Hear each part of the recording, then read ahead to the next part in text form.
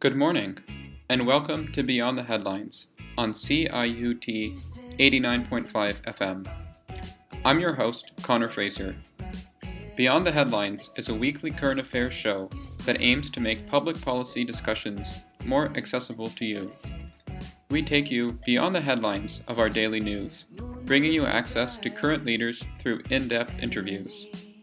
You can join us in the conversation by tweeting at Beyond_headlines. That's BYOND_headlines. It's no secret that Toronto has become an expensive place to live. In this episode, we look at housing affordability through the eyes of those on the ground. First, my colleague Sky connects with Dr. Stephen Huang to discuss links between homelessness and lack of affordable housing. Next, my colleague Abdullah speaks with two representatives of ACORN, the Association of Community Organizations for Reform Now, to gather their thoughts regarding inaction by Toronto City Council. In particular, they focus on Toronto's inclusionary zoning policy. Let's hand things over to Sky for our first segment. Hello and welcome to the second episode of Beyond the Headlines of 2021-2022. My name is Sky and I'm very pleased to be your host today.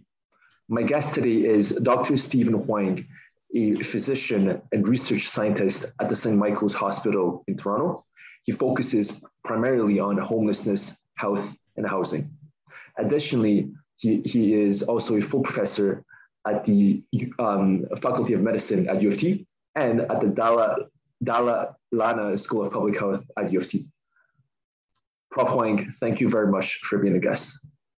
Nice to be here. We will be having a very timely conversation about a topic that has been in the headlines more and more often, especially since COVID, homelessness in Toronto. I've been here for less than 2 months now, and I've been noticing a pattern of seeing encampments, tents, and parks, and seeing an abundance of people who desperately need help in shelters and unfortunately, increasingly in the streets. I saw that you had an interview with TVO 3 months ago, and I simply wanted to know what the root causes of homelessness in Toronto is. Has it been amplified since COVID, or that has been a long-standing issue? The problem of homelessness in Toronto is really a long-standing one, with its roots in the extreme lack of deeply affordable housing in our city. This is a problem that dates back to a change in federal policy more than 20 years ago that resulted in the cessation of the creation of new affordable housing. At the same time, we've also seen a number of other intersecting crises that have contributed to the problem of homelessness. We've seen an increasing number of people who do not have adequate income or supports. We've seen an increase in substance use disorders, and particularly opioid use that has contributed to the problem of homelessness. And we've also seen problems with inadequate mental health and physical health supports to prevent people who have illnesses from ending up becoming homeless. So it's really a conjunction of a number of factors, and made all the worse by the COVID-19 pandemic. Do you believe that the government has been doing anything, if at all, in the past 20 years? Or they're talking about this and they don't really have any concrete solutions so far? Well, I think when we talk about government and action on homelessness, we have to distinguish between the federal, provincial, and municipal levels. The municipal government in our city has made a number of efforts to provide shelter and supports to people, but the problem is that the solution to homelessness is not shelters. The solution to homelessness is housing. And it's beyond the means or the jurisdiction of a city create affordable housing. So it really requires the federal and provincial governments to allocate enough funding to enable the creation of affordable housing, either through new construction or through rent supplements. So I think that one can argue about whether or not the city is doing enough or not, but fundamentally the problem is one that cannot be solved by the city acting alone. You've mentioned a series of factors leading up to the worsening problem of homelessness, namely the housing market and the poor mental state and health of many of those homeless people. I would like to zoom in on those issues a little more. Do you believe that the private sector has become too influential and powerful? I think the answer is yes, but it's primarily because the creation of housing is one that should be regarded as a public good rather than a private good that's going to be purely governed by the economic markets. So I think that the problem is that though housing developers are seeking to maximize their profits, and that means the creation of housing for those who are rich. And the challenge is that there's a market failure. There's just not a market incentive to create deeply affordable housing or even moderately affordable housing. There's a market incentive to create luxury housing and condos for cars. So I think that this is a classic example of where we need government intervention to correct the imbalances created by a purely free market driven system of housing creation. Do you believe that this is likely to change in the future? Well, I mean, I have to be optimistic that because these are problems that I think fundamentally can be solved. These are not problems that are unsolvable, that we know how to address them. It's just a matter of having the political will and the public, consensus that it's important to do. So this is not something that is technically impossible or even difficult to do. What there needs to be is a recognition that there's an enormous cost, a negative impact to continuing to do things the way we're doing them. And we ultimately all bear that cost in the quality of life in our cities, in the ability of our young people to be able to afford to live in the cities where they work, in the ability of people to be able to thrive and be healthy. And so, until we recognize that we need to address the housing crisis in order to achieve better well-being for everyone, we're going to struggle with this problem. Speaking of which, do we know of any cities that have been able to solve this issue of homelessness and that Toronto can look up to? There are some jurisdictions that have greatly reduced or even almost eliminated homelessness. They're quite different situations. So it is possible in some small-sized cities to eliminate homelessness because, first of all, there's a relatively small number of people experiencing homelessness in the range of 100 or a few hundred people, and there is the city is small enough or structured in a way that there is affordable. It's possible to create affordable housing for that number of people without a significant additional investment. So it is possible in smaller communities. In larger cities, it really requires a national commitment to eliminating homelessness, and certainly countries like Finland have been very successful in almost eliminating homelessness by prioritizing the creation of housing for people and the housing first approach. I want to go back onto the issue of correlation, between mental health and homelessness. Do you think that it's safe to say that the mental health of people in general in Ontario, Canada, or in Toronto has decreased in recent years? And if so, how can we prevent this from happening? First of all, there's very clear evidence that the mental health of the population has declined during the COVID pandemic. Correct. I think that it's also important to recognize that mental health issues are an individual level factor that increases a person's vulnerability to becoming homeless, but it doesn't, or their likelihood of becoming homeless, but it's not in and of itself an explanation for why there are people who are homeless in our society. Because if you think about it, we have always had people who've struggled with mental health problems throughout history, just as throughout the history of civilization, there are people who have had substance use problems. And the number of those individuals who actually experience homelessness is really determined by systemic or structural forces within our society. In other words, how we structure our provision for those who are in need, and our structure of how we provide housing for people, whether or not there's adequate affordable housing. So I think that how do we address this? I think it's a two-pronged approach. We have to think about how can we make healthcare and supports more available to those who need them most. This actually makes sense. We should be devoting our healthcare and support resources to those who need it most.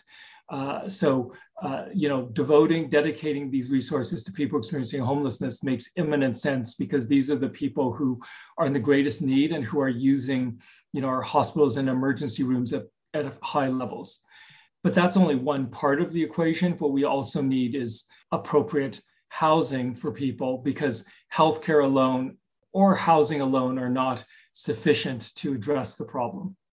Do you believe that going forward, Canada nationwide is committed to solving this big issue of homelessness? I don't think we've made a fundamental commitment to solve the problem. I think that we've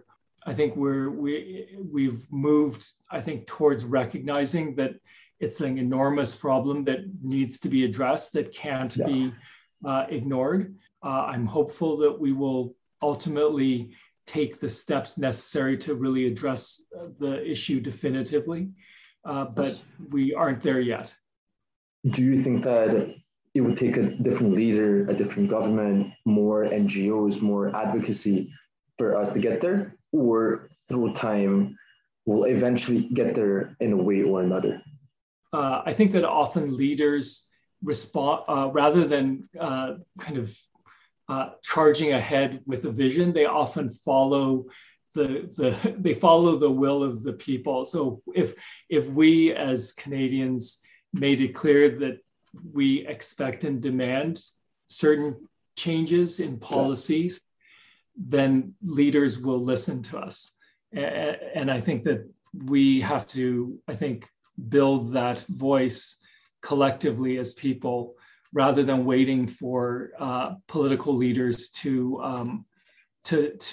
change their minds or to guide us in the right direction. I think we need to push for change. Thank you very much.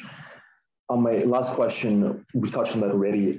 As a formality though, since we were talking about that preventing declining mental health issues on that regard, do you believe that there are some very applicable and relatively easy ways to prevent homelessness overall besides the house market?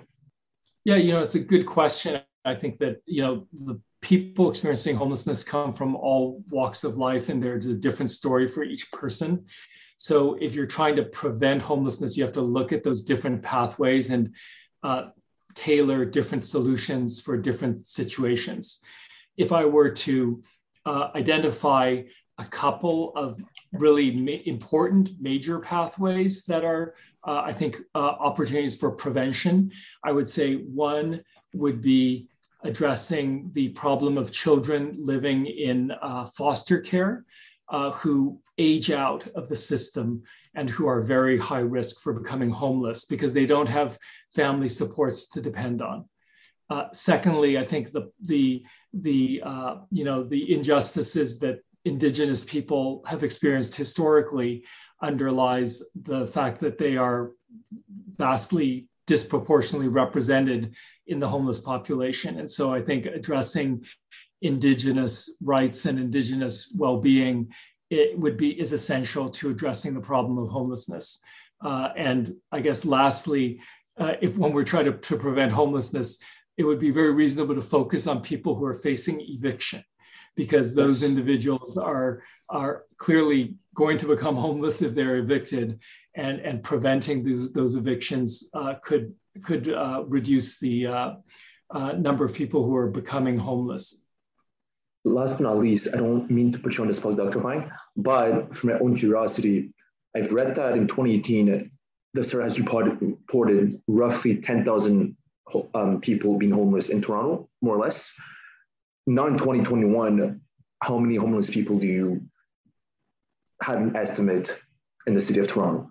The best data on the prevalence of homelessness in Toronto comes from the city's street needs assessment, which is a point in time count. So essentially they look to see what's the number of people who are homeless on a single day in March or April. So it's not a count of the number of people who are homeless during the entire year.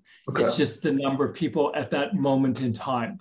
And what we've seen is that the number of people experiencing homelessness actually went up dramatically. And the survey is not done every year. So what we saw was that the total number of people experiencing homelessness went up dramatically between 2013 and 2018. And that was primarily because of an increase in the number of refugees in the shelter system. With the advent of COVID, what's happened is that the number of refugees in Canada has dropped, but the number of people experiencing homelessness has actually, risen. It's not risen in absolute numbers, but the drop in refugees has been counterbalanced by an increase in the number of other people experiencing homelessness. So we have not seen a significant drop. What's happened is that the number of people who are visibly homeless to people just going about their daily lives in the city has increased dramatically. And that's because people have moved out of largely because people have some people moved out of shelters or are avoiding shelters. Those were all the questions for you today. Do you have any concluding remarks or comments? No, just it's very nice talking to you, and it's an incredibly important issue that I hope that everyone becomes more engaged with. Thank you very much. See you soon. Bye. Have a good afternoon. Thank you to Sky and Dr. Huang for sharing those insights. Our next guest is Marcia Stone. Marcia joined ACORN in 2019 and has become an active member and leader in her community, now serving as the co-chair of ACORN Canada's Weston chapter. She believes that your postal code should not determine the quality of your housing, and that's why she continues to fight for healthy homes for all, and on other important housing campaigns led by ACORN. Let's pass things over to Abdullah for his segment with Marcia. My name is Marcia Stone, and I am co-chair of Weston chapter, ACORN chapter. And so explain to us what ACORN wanted from this inclusionary zoning vote and what delimitations were. So we'll get to what happened with the vote in a moment, but let's start with our demands. Well, the demands were that we wanted 20 to 30% of anything being built from now on, 100 units and up, 60 units or not, it didn't matter. Any new development, we wanted 20 to 30% of it to be affordable and deeply affordable for 99 years. So that means that if somebody that moved in that apartment was paying affordable rent, then, and they moved out, that the landlord could not jack that up. That was saving our vacancy space, Right. so that we wouldn't run out of vacancy, right? And you just would keep the flow going, and we wanted it implemented sooner than later. Right. The city, even though the city did a study and it shows that what our demands were not impossible, they still decided to give us a 5% and an 8%, but phase it in certain parts of the city. Right. That would be IZ zone, that would be inclusionary zoning developments, and that wouldn't be implemented until 2030. Right. Well, wait now. Why is it that when it comes to low to moderate people, marginalized people, disenfranchised people, it's always us that have to compromise? Right. The studies get delayed. The timelines are not true and not respective of the reality that people are living in every day. Right. And so, we've been fighting for this for so long. They know that what we're saying is right.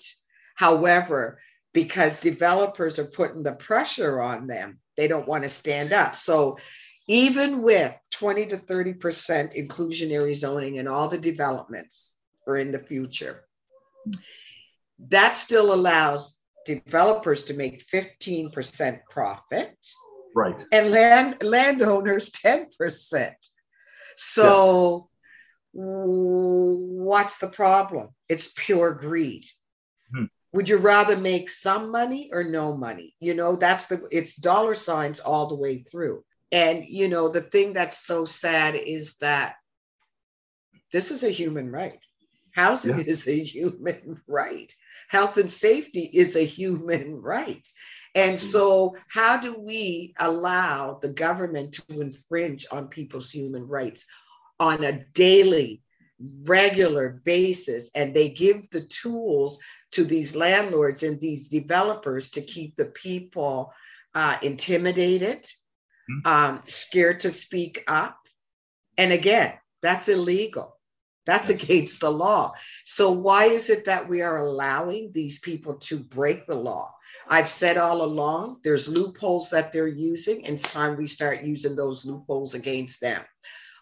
We need legal, because anything that we want, it has to be legally done, whether it's in the form of a bylaw, a policy, whatever, legislative, item. Make it a law. Then once it's a law, then there's penalties that go along with that, breaking those laws, right? So it's I don't think that Acorn is demanding anything. Remember, Acorn is built up, is a membership community union. So it's tenants, the people that these people represent, that are demanding now. We're not asking anymore. We're demanding these human rights and stop putting the developers over the people. Absolutely. Because it's ridiculous to me. From the day I started going to an Acorn meeting, I've been just totally flabbergasted at what I hear from the tenants over and over again. And I keep saying, that's a health violation. Yes. Pest control. That's a health violation. That's illegal. When I'm hearing these things, I'm like, wait a minute. That's illegal. That's illegal. Plain and simple. So I guess we've had this vote where, and correct me if I'm wrong, but currently where we stand is the city has said they're going to increase from 8 to 22% the amount of affordable housing by 2030. We had hoped that they did it by 2025. They ignored that. And they decided that we're going to aim for 2030 with this 22%, which probably will still have,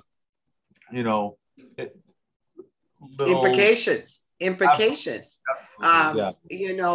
Like I said, it's this whole timeline business of implementing things when you know it is the right thing to do. If it's done in other cities, why do you need 3-year study or whatever to figure out what did they do? What's on your books? Look and see what you can do for the people now.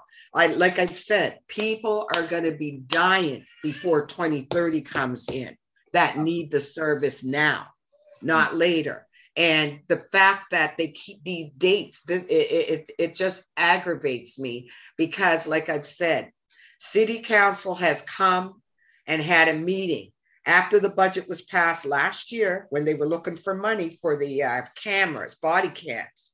Right. And at the same time, one of the councilors was asking for a percentage of the police fund to be put aside in next year's budget for the communities, right? They had no problem passing that money. You know what I mean? If you can do things and do emergency things and do this and that, why can't you work with that kind of urgency when it comes to people's human rights and their health and safety? You know? And so this 2030 business, I'm sure their study shows that it could be implemented long before that. 100%. You know what I'm saying? There's lots of models out there. You know, you don't try to reinvent the wheel. You look and see what's out there. You take bits and pieces and put it together to work for your system, work in your city.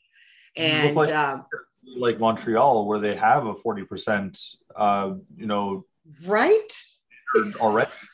That's not a city that's that different from our own. So I don't understand why we can't follow that model here.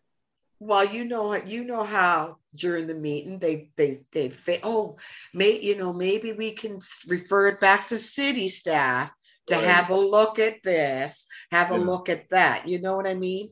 So it's very disheartening. But the one thing I can honestly say is that they know that Acorn, we are known to be fighters. We are advocates, and we're on the streets every single day. Yep. And we're not getting any funding from any departments. This is community run. And so, they know we're watching, and they know we're never going to give up the fight. We've had some big wins over the years on various things, and we're determined to win this. Maybe make adjustments. They can make adjustments because remember, they were trying to wait. They were going to try to look at it again, see if they can strengthen it or weaken it in 3 years. Yeah. And so now they've decided, we're going to do it 1 year, which kind of makes sense to me. If you start a program, shouldn't you be, what's that word?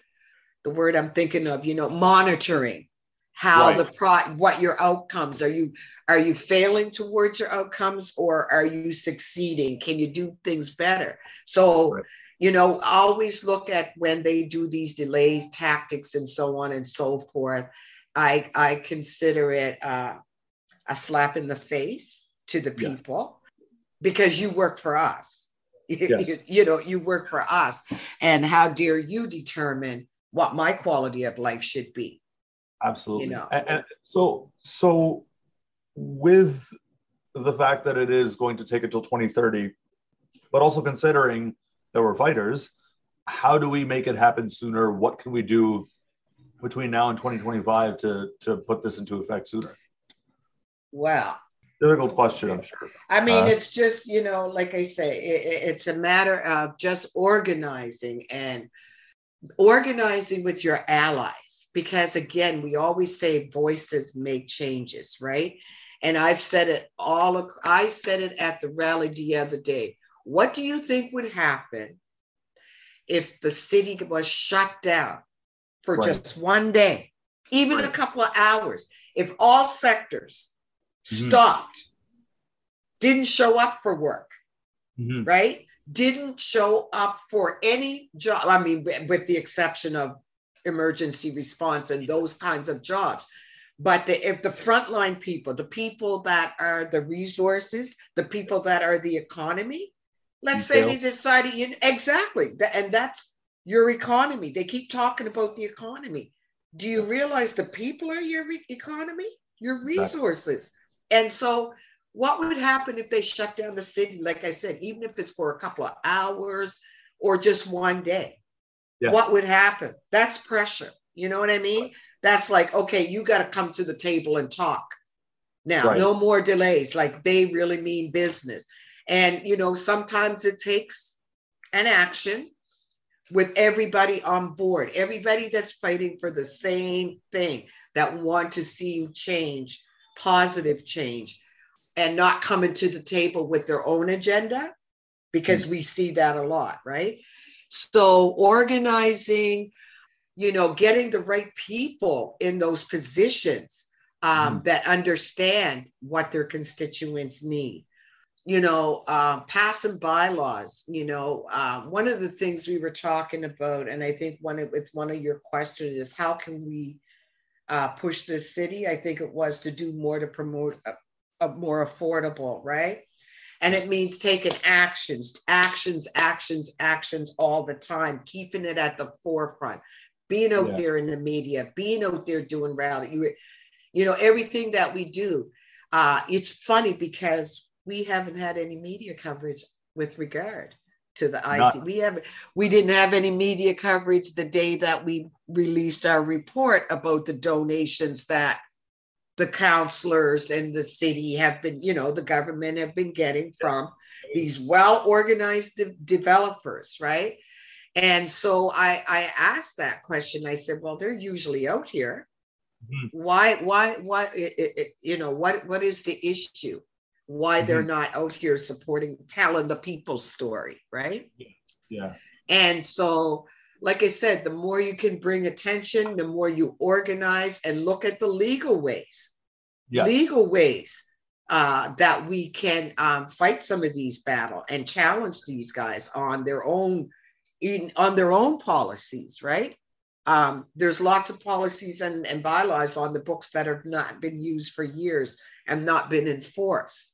So look at some of those and be creative. You know, we won the tax on vacant places with the idea in mind that money is to go towards affordable housing. Right. Yeah. You know, just little. I mean, it's not. We're not going to make giant leaps, but each little step that we take and every little challenge that we win brings us the outcome that we want eventually. And to know that it's not just groups like us out here advocating to them to do the right thing. I think I was surprised. Like I said, I listened to hear the speakers the other day, the economists, the doctor, you know, the professionals, to hear them on the people's side. Yeah. I was quite interested, and they made very valid points that none of those guys could question them on it. You know what I mean?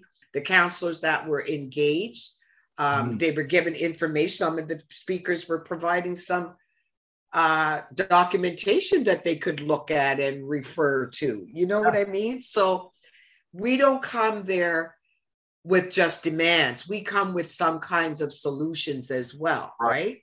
Yeah, so, they were looking at a study that had been done in the United States that looked at how this affects anything, and it's still profitable for the developers, it's still profitable for everybody, but now people have a place to live, which yes, which is the goal, right? That's the outcome they're supposed to be. Every platform, you know, that they're talking about. Every time I hear the word affordable, what do you mean? Affordable for who? You mean the people that make over 30,000 and up? What about the people that make under that, or 20,000 and like, you know? What about people who are working at a Starbucks? People who are, you know? That's what I'm saying. That's your economy, right? Yeah. If you didn't have those people, those businesses would not be open. They would not be running. And the fact that they were able during COVID to try to help some of these businesses, but what was the real impact? Where was the real help for the people that needed it still need it? Because nobody's recovered from it yet. You know, the debt. They still have that debt load. And Absolutely. it's unfortunate, but like I say, I believe organizing, getting those legal, looking at the legal documents, reading the small print. I think they try to overwhelm us and just, what's the word? Just keep compiling obstacles, hoping that we will go away. Right. But as we say, the people united will never be defeated. That's right. And I, since I've been a member, I've seen the reports. I've seen with my own eyes when we get out there and do what we do. Someone's got a complaint. I was just at a rally last night at one of the buildings, tenants having a problem. And we organized and we went up there. And it doesn't always have, even if it's only 5 or 6 members, it shows that you're supporting the people in your neighborhood. Yes. Much more so than your representatives. Right. Right. It's always heartening to me when I petition for affordable housing or inclusionary zoning. There's so many people who are not interested until I mention those terms, and then all of a sudden they go, "That sounds great," which just shows me that the support is so large and so overwhelming. Everybody thinks this is a good idea. I just wish we could get more of these people to come to meetings and come to protest and actions. I feel like we had that sort of. But that's the fact. That's the thing, though, because the intimidation factor is so strong, right? The intimidation factor. It's like, oh, why bother? Nothing never changes. I hear that, from friends that live in buildings in this city. When repairs don't get done. We tell people, you don't have to be a member. Don't think you can't come to us because you're not a member. That's not how it works. That's why we're here, is because of people coming to us. And like I said, that intimidation factor is real for a lot of people, because they know they don't have anywhere else to go. So why? The devil is better than the devil you don't know, I guess, in that case, for a lot of people, right? At least they know what they got there. They know the mess they're living in, the conditions in which they live. And it just upsets me, especially when as well, there's kids involved. There's seniors that are living in horrendous conditions. And these people don't seem to think nothing of it. Like, what? Yeah, that's not my problem. But it's frustrating because we're the ones voting them in. We're the constituents, and without us, they don't win elections. So, that sort of thing. I want to make it so obvious to the people who live in the city that these people are fighting against your best interests actively. Yes. And maybe we should vote for people who might actually fight for us. And that's the other thing too, Abdul, though. There's a lot of people, because of the frustration and the lack of trust in the leaders, they absolutely won't vote. I know people that they'll tell me right out and out, they won't vote. But then I have to let them know your vote counts. I said, in your community, look around and see what services you have in your community, and look around in, say, another friend of yours that lives that has a different postal code than you, and see what services they have in their community. This is why you need to vote. It's not just about putting those people in place. It's to vote to get services in your community for everybody that lives in the community. That's why your vote counts. And I try to give it to them and explain it to them. And I think with the COVID situation, the lockdown and this and that, I think they're starting to kind of see now, because I always say your postal code should not determine the quality of life that you have. And I remember Faisal saying that one time at a rally. And I thought, what does he mean by that? And then I realized it's just like the insurance companies. If you got a vehicle and you're paying insurance, or a house, you're going to pay more than Joe Blow that's not at your postal code, you know? And then, like you say, then you started seeing, I started really seeing how true that statement is. When I look around and see the things that have gone out of this area, which is a poorer community in their mind, but yet they're trying to bring in condos in this area where there's no other businesses, new businesses coming in, but they're going to slap those condos in there, take out a whole block, which one of the buildings is probably a historical property. It's been around forever. So that whole block now, they're going to tear that down and put up 2 condos, and none of them are going to be affordable. So I don't know. I'm glad that you're doing this piece about it, because I always say knowledge, like, you know, knowledge is power. People don't know their rights. So we put on sessions to inform them of their rights when it comes to a variety of things that landlords may try to do. And certainly networking with other groups and sharing information makes you stronger. So I believe it's your right. It's our responsibility, I should say, as human beings to share knowledge that's going to make a difference in somebody else's life. We're supposed to look after one another. Yeah, literally. There's not a village to raise a child, a village to raise one another, a community to raise each other and uplift each other instead of, you know, putting us down, right? So it's our responsibility to speak up for those that don't have a voice or are scared to speak up. So with regards to, and we've spoken about this in passing, but with regards to how certain councillors are receiving campaign contributions from developers, how do we, and this is sort of an open secret, right? People know this, including some who are considered housing advocates. Is there a way to, and we can end it here. I don't want to take up too much of your time. No. Abdul, the report, I was so flabbergasted when I saw the report. I was at City Hall when we did it. On my way back, I stopped in Faisal's office and I knocked right on his door. I saw he was in there.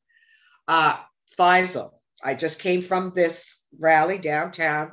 Here's the report that Acorn has released on the contributions, the campaign contributions that counselors and certain chair people receive, and the percentage, right? I left my copy with him. I had to get another copy the other day because I got to keep reading it over and over because it blows my mind. So I knowing that I was going to do this with you today, I had to ask Andrew a question earlier, Mike, and I'm saying with the campaign contributions, right? There must be a set amount that individuals are allowed to donate. And I think he said, like, for counselors, and again, he was in a meeting, but off the top of it, he said he thought counselors were allowed $1,500, the mayor's $2,500, but then he said that maybe up to $5,000 could be spread across the campaign. They can bundle. And so this is why I wanted to ask the question, because if we're looking at a way to limit them, and they're the only group that organizes to make those kinds of donations, right? So I would like to see us look into legally, of course, what's the maximum they're allowed? If the individual can, what's the maximum organizations or corporations can go donate? And maybe we need to limit that, 100%. Right? Maybe we need to limit that and say no, because remember, they want you in their pocket to do their bidding as they're doing right now in the city and have been doing. So I think that's one way to find, maybe they need to the organizations, the caucus, the liberals, the NDP, the PCs, whatever, maybe their people need to start challenging and looking at some of these campaign donations they're getting and where they're coming from, right? Access to information, I'm sure that's what they use. But to be able to say, oh, no, you can't that's against the law. You can't do it that way. Put a limit on them. And they kick out one of the councillors last year because of his campaign business. You know what I'm saying? So Giriakis, I think his name was. So, but one of them got 59% of his campaign contributions. 59. That's so insane. You had 59, 42, 38. I think Nunziati had 30 something as well. You know what I mean? And these are people that are chairing committees. just 2 weeks ago, there was a report, and I think this is the same report we're talking about, where 34% of Toronto City Council donors have real estate development ties. I mean, yes, that's the report I'm talking about. Yep. And executive committee too. Executive committee. Who was the chair of the planning committee? 42% of contributions. And when you look at a problem. And look at where, and when you look in that report too, it's interesting the amount that was raised by them, right? Mm-hmm. So my question then became, I know they have to do fundraising themselves, right? Right. So how much money did they actually raise before they got those donations? You know what I'm saying? And so I really looked at the percentage and the amount this one made and how much percentage of it was. When you have almost $1.3 million going to John Tory's mayoral campaign, it's a problem. Yeah, and these guys are holding, and they're holding positions like they're chair of this committee, but they're also an executive or they're a chair on this. So it's, I'm not saying that they can't take donations. Like I said, limit it, because if you don't, you already know there's favors being looked at. There's a reason why they're giving you that much. Why do you think they're giving you that much money? First of all, right? Yeah, I think that's one way, and finding ways to pressure these contractors, because limiting the people that overseas, people that have property here that don't live here, people that are building here and reaping the benefits of taking down our people, putting up their the management. I feel bad for the management companies.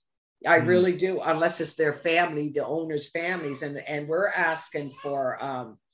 We'd like to have the owners' numbers and the owners' information in some kind of registry, and not the management team, because they don't respond to us. And the management team will tell you, there's nothing I can do about it. I can pass on the information.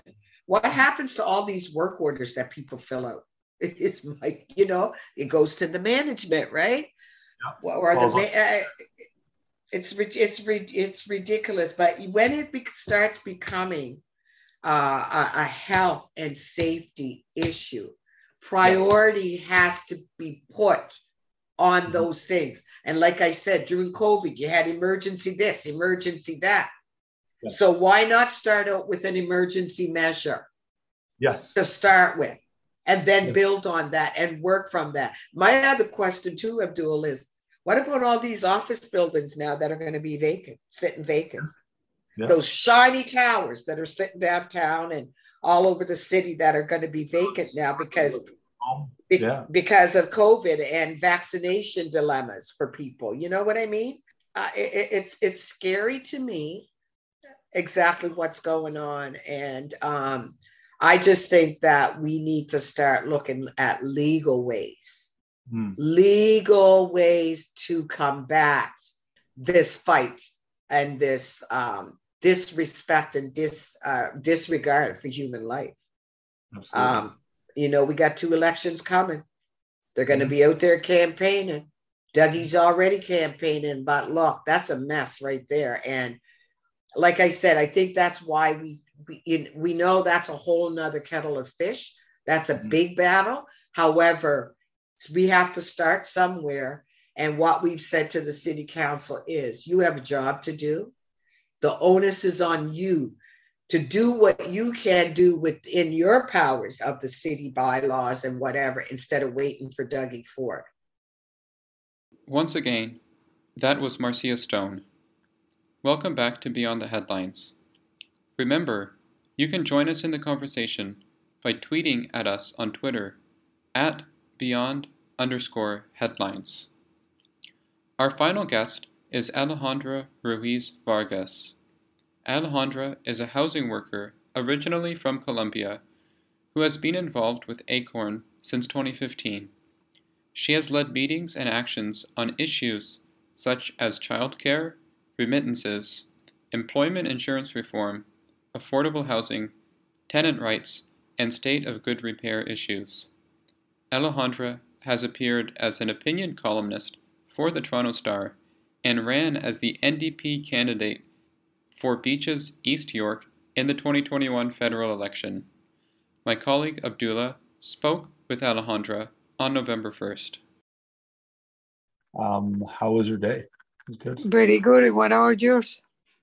Yeah, it was good. I had a class, and besides that, yeah, just been busy. Did some readings. It's good. So, if you don't mind, Alejandra, can you explain what happened with the inclusionary zoning vote on Thursday, and what implications does it have? What happened is, I want to tell you, first of all, what ACORN wanted, isn't it? So I can probably start to describe. We wanted that 20 to 30% of the set aside will be affordable. And affordable for us is 30% of your income. The city agrees and to a certain extent about affordability and to change the definition, because they used to have average market rent, 80% of average market rent, and now it's going to be in their words. It's going in their words, and why I want to say in their words, because it still needs to be a lot to do. As they say that now it's going to be $912 for a bachelor, meaning that a security guard is going to be able to afford a bachelor. But if we are based this in the inclusionary zoning, and we know the inclusionary zoning is all condos and developers that happen in Toronto, we know that condos always has fees. So 912 plus the fees is going to be difficult still for people to call it affordable. So I wasn't happy about it. Okay, so to clarify, you're saying that 80% of market rent in Toronto was unaffordable to the majority of people? Yes, basically. But now they say that a security, meaning when I say they, as the city says that they can, that a security guard now can afford a one bedroom, a bachelor. What was the other person? A childcare educator, or they say that can have a one bedroom. But this is people without no kids, isn't it? So if they decided to have kids, what is going to happen to them? So it's pretty frustrated. I'm telling you, I don't know if you hear my deputation, but my deputation, I was really hoping that I'm going to congratulate the council. But when I saw these numbers, I was like, I'm sorry, I don't know what to do now, because I prepared a deputation for doing congratulations. And now it's like, what am I going to say to you? They are not bold enough. They are still thinking more in the developers, in the industry of the developments, or developers more than us, when they are billionaires, isn't it? They are so filthy rich. And we have to suffer every day with the same situation, that is no housing, rent increasingly high, demolitions, evictions, renovations. Fear is in the air for tenants, and they don't get it. If they get it, they don't want it. Simple. I don't know where we're going in this city. This city used to be paradise, but it's no long ago. You used to be able to have a decent apartment and work and be able to save, but it's not anymore. Yeah, I mean, especially when you look at seniors that are living in these places who still need to afford, besides groceries, elder care is expensive. A lot of people are living with disabilities, and that intersectionality is forgotten by these people. And I think I heard a few people say in their deputations that they sound like a broken record, but it's because no one's listening. I feel like that. I feel that we sound like a broken record. I feel like what we say is like coming from an ear and going to the other ear, and it's gone. And it's so sad because we see Councillor Mike Layton and Councillor Gore Pearce that they really were bold, that they really were champions with the 20 to 30%, but the other people from the council didn't back them. And it's very disturbing because we have seen some councillors there that have been friends with Acorn, but that day they wasn't. I guess for people who aren't aware of exactly what the vote was, can you explain what happened on Thursday, October 28th? First of all, the 20 to 30% was pushed back. The set aside was pushed back for another year until they try. The other thing that happens is that not all the city is going to be inclusionary zoning or is going to be part of the inclusionary zoning, that this is terrible, like a disaster, because so people will think I am a second-class citizen, or what is the issue?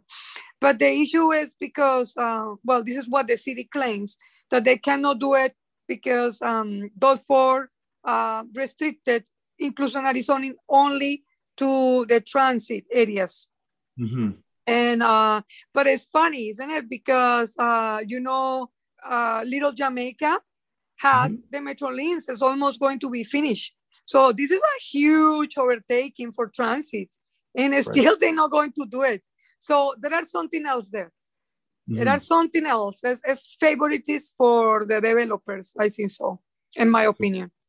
Then the other thing that is super bizarre and terrible is that it wasn't applied to rental. Can you believe that? It wasn't applied to rental.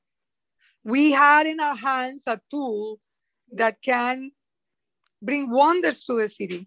Even though it's not a solution, we are very aware. But right now is the tool that is going to be the fastest, and it's not going to cost to the city not even one penny. And to be clear, what we're talking about here is the city's own feasibility study that showed that it was possible for us to have 20 to 30% of all new rental units be considered deeply affordable. And despite knowing this, they're only aiming for 5 to 10% by 2030. Yes, their excuse was that when they did two feasibility studies, and they said that the first wasn't making with 99 years, and it wasn't making with the affordability based on income. But they are lying, because the first was making with 99 years. I'm totally sure, 100%. Right. And the second was made with the income, based on income. But really the difference is not a huge deal. So I don't think so why they start like that. And they can start even bigger than 5 to 10% for sure. Not only Acorn, not only the feasibility study says, but as well Maytree and Steve Pomeroy, that is one person from the academy, says that is doable. And as well, another person from the academy, I think so, from Montreal, said the same thing. So there are a lot of people who had proof based on research that is doable. And we had seen New York, and we had seen Chicago, and we had seen San Francisco, and I can name it, even Montreal. On Montreal is doing until 40% set aside. So I suppose the next question, I mean, we've had a lot of cynicism for good reason recently. What more can we do to push the city to do more to promote affordable housing? And I think one of the things is to incentivize politicians to do the right thing because we vote for them. Well, you raised a good point.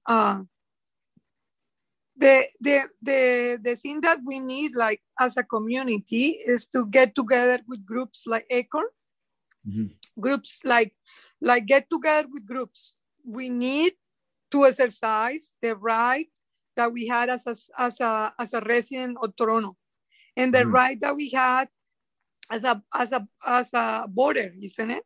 Because we are still in a democracy, so we should utilize that. And we should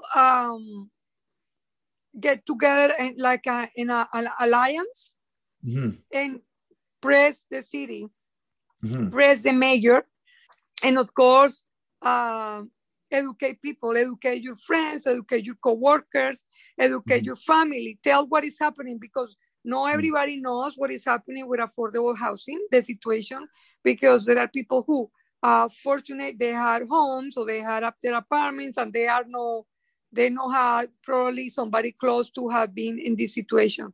So it's good that we educate people that don't know and invite them to become members of organizations like Acorn and other else. Yeah, it's interesting, especially when we petition, when people are walking by on the street and we're asking them to sign a petition, their faces change when you mention affordable housing.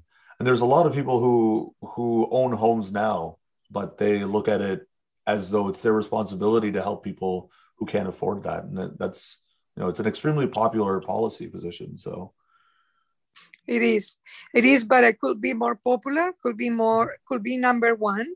And unfortunately for us, it's number one, but for other people, it's not still. So there is a lot of work that we need to do in the ground. And because sometimes people associate affordable housing with poverty, isn't it? Yes. And people sometimes associate poverty with welfare, and welfare with laziness, and you name it. They assign a moral value to people who don't have money enough to pay their rent, which is not the case here in Toronto. No, because you can even have two jobs work in the weekend and still is short sometimes to pay your rent in many cases. Well, right now, if I lose this housing that I am right now, it will it's going to be very hard for me to live. Very hard. Yeah, I think a lot of people are in the same situation. Yes. If I can wrap up with one final question. So I think it's an open secret that certain councillors, including some who are considered housing advocates, have accepted campaign contributions from developers. How can we stop this sort of corruption?